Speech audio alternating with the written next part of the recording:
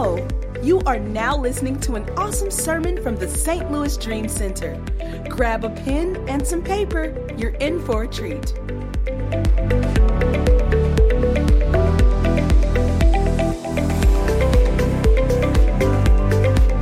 I want to give you this title called Living on Another Level.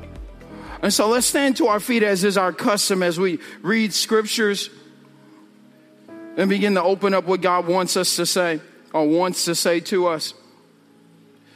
Matthew, this is the scripture we've used for the whole series, but I'm going to go down to the last part. Matthew 16 and 19.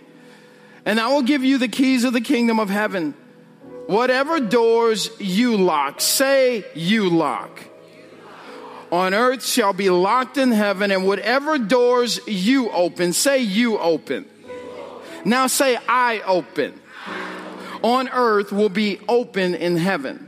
And then out of the Message Bible it says, same scripture but in a different version, that's not all. You will have complete and free access to God's kingdom. Keys to open any and every door. No more barriers between heaven and earth and heaven. A yes on earth is a yes in heaven, and a no on earth is a no in heaven. And then I want to read to you this last scripture, Ephesians chapter 3, 20 and 21 out of the Amplified. Now to him who, in consequence of the action of his power that is at work within us, is able to carry out his purpose and do super abundantly far above all that we dare ask or think, infinitely beyond our highest prayers, desires, thoughts, hopes, or dreams. To him be glory in the church and in Christ Jesus throughout all generations, forever and ever. Amen. So be it. Well, Father, I thank you right now that your spirit is already here. The anointing is on your word, and it is on me to deliver this word. So, Father, in this moment, I ask that you would open blind eyes, unstop deaf ears spiritually. Allow us to hear what you're saying to us, your church. Now, not to the rest of the world. What you're saying to us as Christ followers, and how we can live on another level. In Jesus' name, amen. So, there's this movie, it's an old movie, not so old, maybe 8 years, called Vantage Point. And the theme of the movie is that there was a crime that took place. And there were 8 different vantage points of the crime. And because there were 8 different vantage points, they interviewed the 8 different people. And the 8 different people saw the one incident 8 different ways. One incident, yet different vantage points called them to see one incident. And it's crazy if you rent the movie and look at it. 8 different perspectives, which caused them to see one incident in 8 different ways. Rough week, hasn't it been? No matter what color you are, no matter what background you have, to see our city the way that it is hurts. And there are moments in our lives where our perspectives can only be born out of what we've experienced. The neighborhood we were raised in. The education that guides us. If you went to Oxford, you have a different perspective on worldview than a person who just went to Flo Valley. And when we look at what's happening in our city, we can stop and say, okay, this is what's happening in our city. We need to do something, blah, blah, blah. But God is a higher vantage point person than we are. And what happens is when incidents happen, we lose our vantage, our perspective, and we focus on the incident while not focusing on the bigger picture. So think about what we walked through last week. Think about if you were a resident of London this morning with the 29 people that were killed. See, think about if you were a resident of Florida over the past weekend. Hurricane Irma, or a week before Hurricane Harvey. See, we're all walking through something. And the only thing that separates Christ followers from the rest of the world is that we have a higher vantage point than the world does. If I only look at what's in front of me, I could become disillusioned or lost. I could become distracted from the higher vantage point. It's different when you see something from 30 feet than when you see it from 30,000 feet. And God is a 30,000 foot God. And we are supposed to be like him. So we're supposed to be 30,000 foot people. I can't tell that by some of your Facebook posts.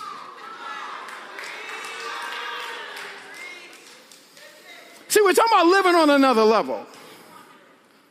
And when we talk about the thought of living on another level, we understand that the level that we live on tells us, meaning I'm living on a biblical Christian worldview of the current day's events. Now, not the North Side worldview. Not the Central West End worldview, not the South Side worldview, not Miami's worldview. I'm supposed to be living life on another level. And I get it. You're mad. You're hurt. And my knee-jerk reaction was the same. I don't want you to think that I'm perfect, because I'm not. I grew up in these streets. I know. I may not even sound like it because I got a chance to go to a different school. Don't do it, baby. Don't do it. Just she looking. See, she got that thing going. You look cute today, but come on now. I grew up 10 minutes from here. I know what it's like to walk through and joke about different neighborhoods that you can't go into because you might get pulled over. But I also know I have friends and family members who are police, who are doing things the right way. And for me to generalize anybody is ignorant on my behalf.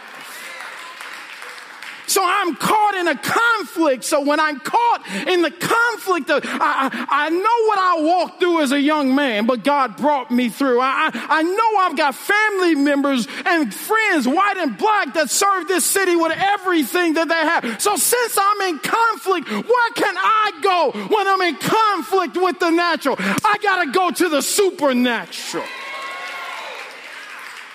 I can't focus on the black and the white. Listen, you can be mad at me after this is over, but I'm talking about for people that want to live on another level. If you're comfortable where you are, stay right where you are. But I know the Bible tells me that there is a life, an abundant life that God has called us to live to. There is a high life and there is a low life. And this doesn't mean that you don't hurt. And it doesn't mean that you don't question. And it doesn't mean that you don't step back for a moment and wonder. But for Christ followers, it means that before I start blurting out my opinion on Facebook, I step back and get myself right. See, some people wonder why not post a lot to help or do this? I wasn't ready yet. I had to get me together first, because my ultimate goal in this life is to point people to Jesus, not for an agenda. See, do you realize the thing that changes the community, the thing that changes the world is the kingdom of God, not the government, not another elected official. It is the kingdom of God. And what changes the life of our young men and our young women in our depressed communities is when they have an encounter with the Almighty. So I got to put can I just say this? I got to put my blackness to the side. I got to put my emotional state to the side, because I have a different perspective that I could make. Listen, hear my heart.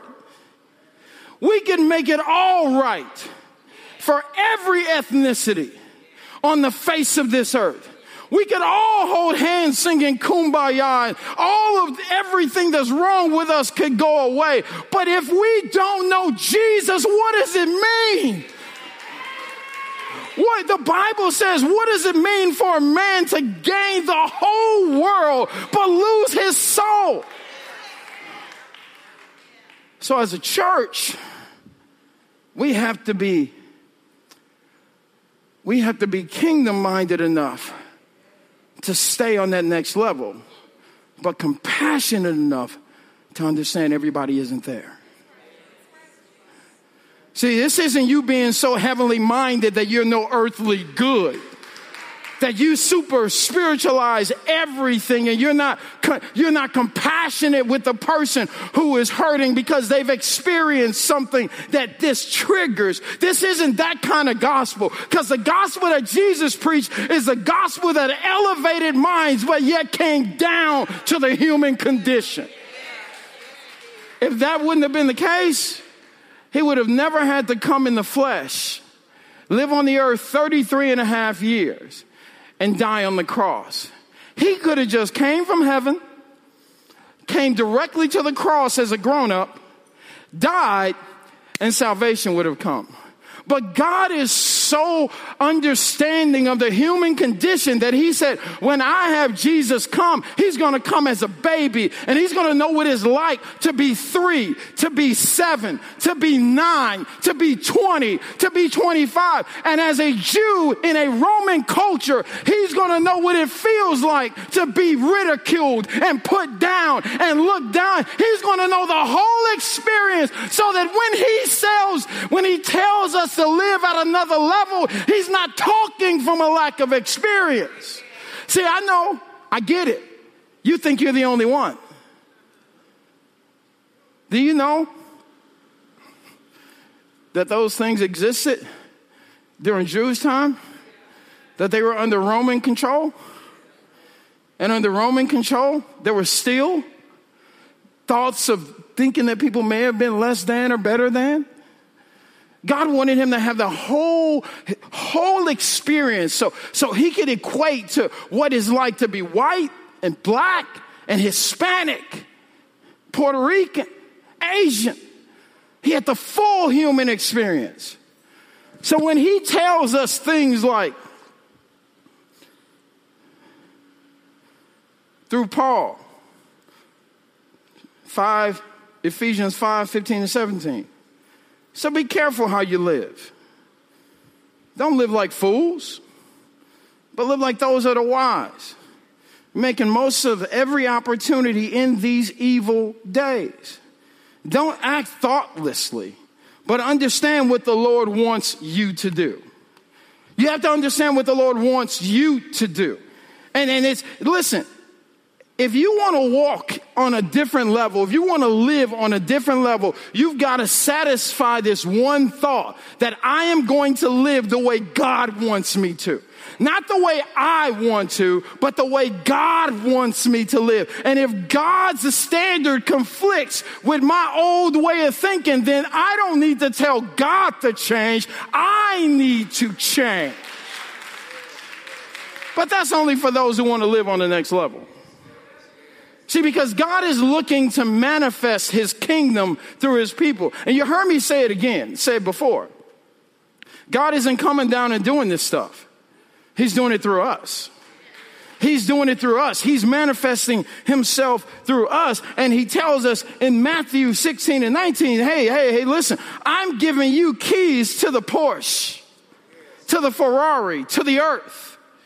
It's yours. See, I got heaven on lock. I kicked the devil out and all of his angels.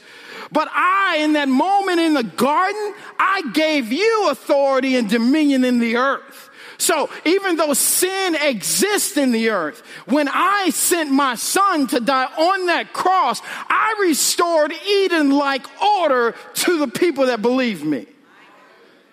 Okay, I get it. I get it. I just stepped off the stage and fell down. He says, I've given you the authority and dominion.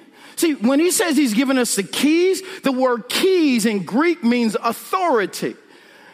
So what is it in your life that you don't like? What is it in your city that you don't like? What is it on your street or your block that you don't like? While you're praying and asking God to do something, God's like, hey, listen, I gave you my authority. You can do something. But see, because we don't think like that, we've not been taught like that, we sit back and we wait. Hopefully something will happen. Hopefully they'll elect the right president. Hopefully they'll elect the right mayor. Hopefully they'll elect the right alderman. It's like, no. You are the mayor on your block.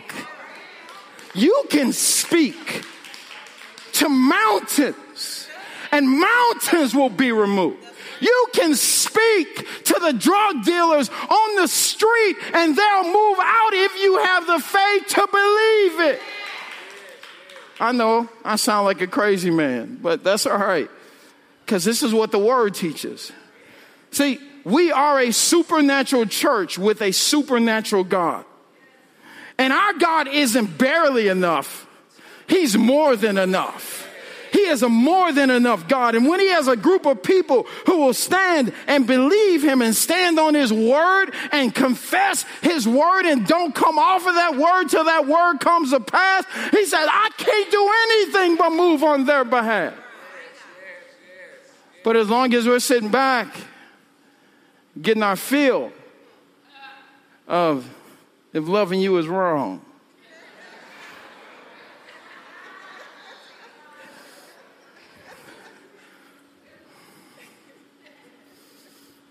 I'm not telling you not to watch it, but what are you filling yourself with? What you fill yourself with is what you believe. And what you believe is what you say. And what you say is what you'll see. And this scripture is speaking to us, and it says, in Ephesians, it says, now unto him who? In the King James, it is able to do exceedingly, abundantly above that which we ask or think. But I love the Amplified version, because it says, now unto him who is able to carry out his purpose and do super abundantly.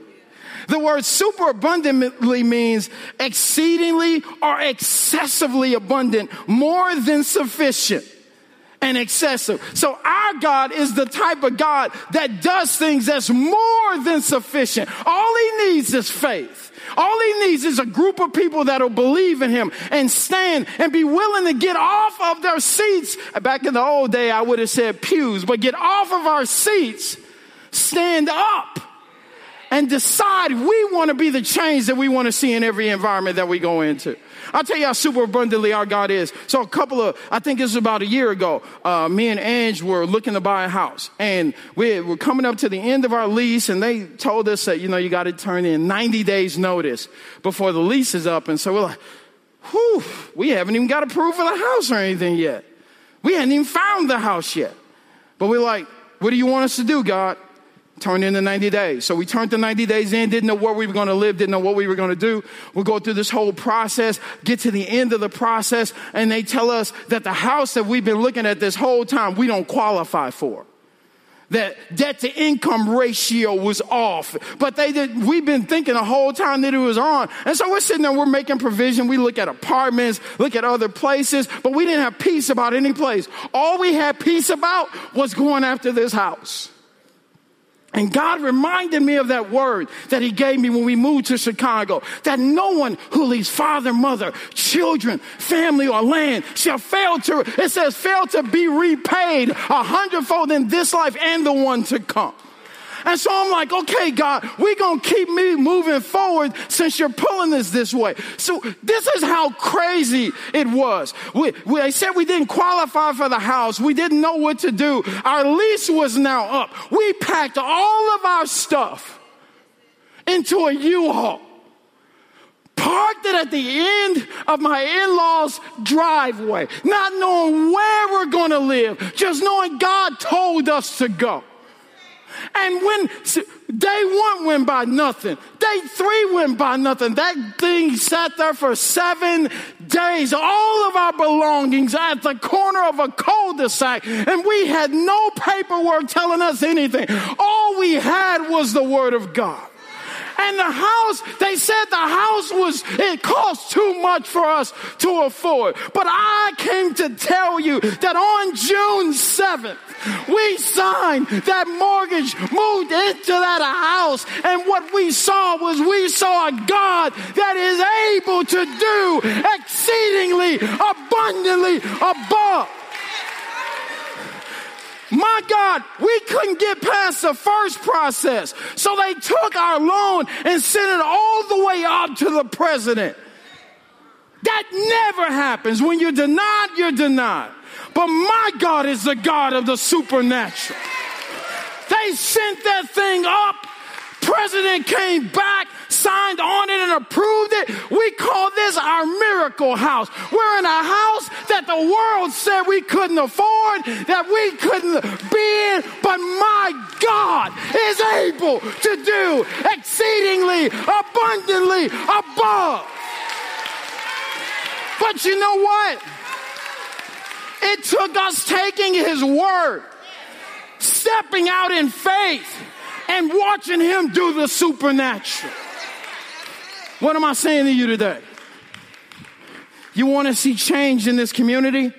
We serve a God that is able to do anything and everything above. He's a supernatural God. And all he's waiting is for people as crazy as me and Ange were to step on that word and go with it until we see it come to pass.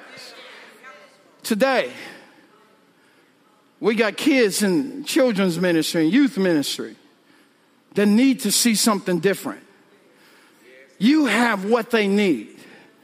Stop just sitting here on Sunday mornings. Take today as an opportunity to pour into those kids and serve in studio and serve in the youth ministry. Take this as an opportunity to serve in the pantry or DC Cafe so you can help other people live on the next level. Today, God wants to do this in and through you.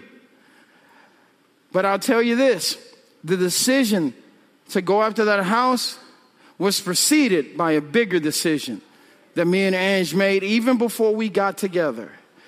That God, for you I live, and for you I die. And if I die doing what you told me to do, then that's what it is. Because life isn't really worth living until you have something that you're willing to give your life for. Didn't you enjoy that word? If you live in the St. Louis area or ever plan to visit, we'd love for you to join us at one of our services at 4324 Margaretta at either our 9 a.m. or 11 a.m. services. Be blessed. We hope to worship with you soon.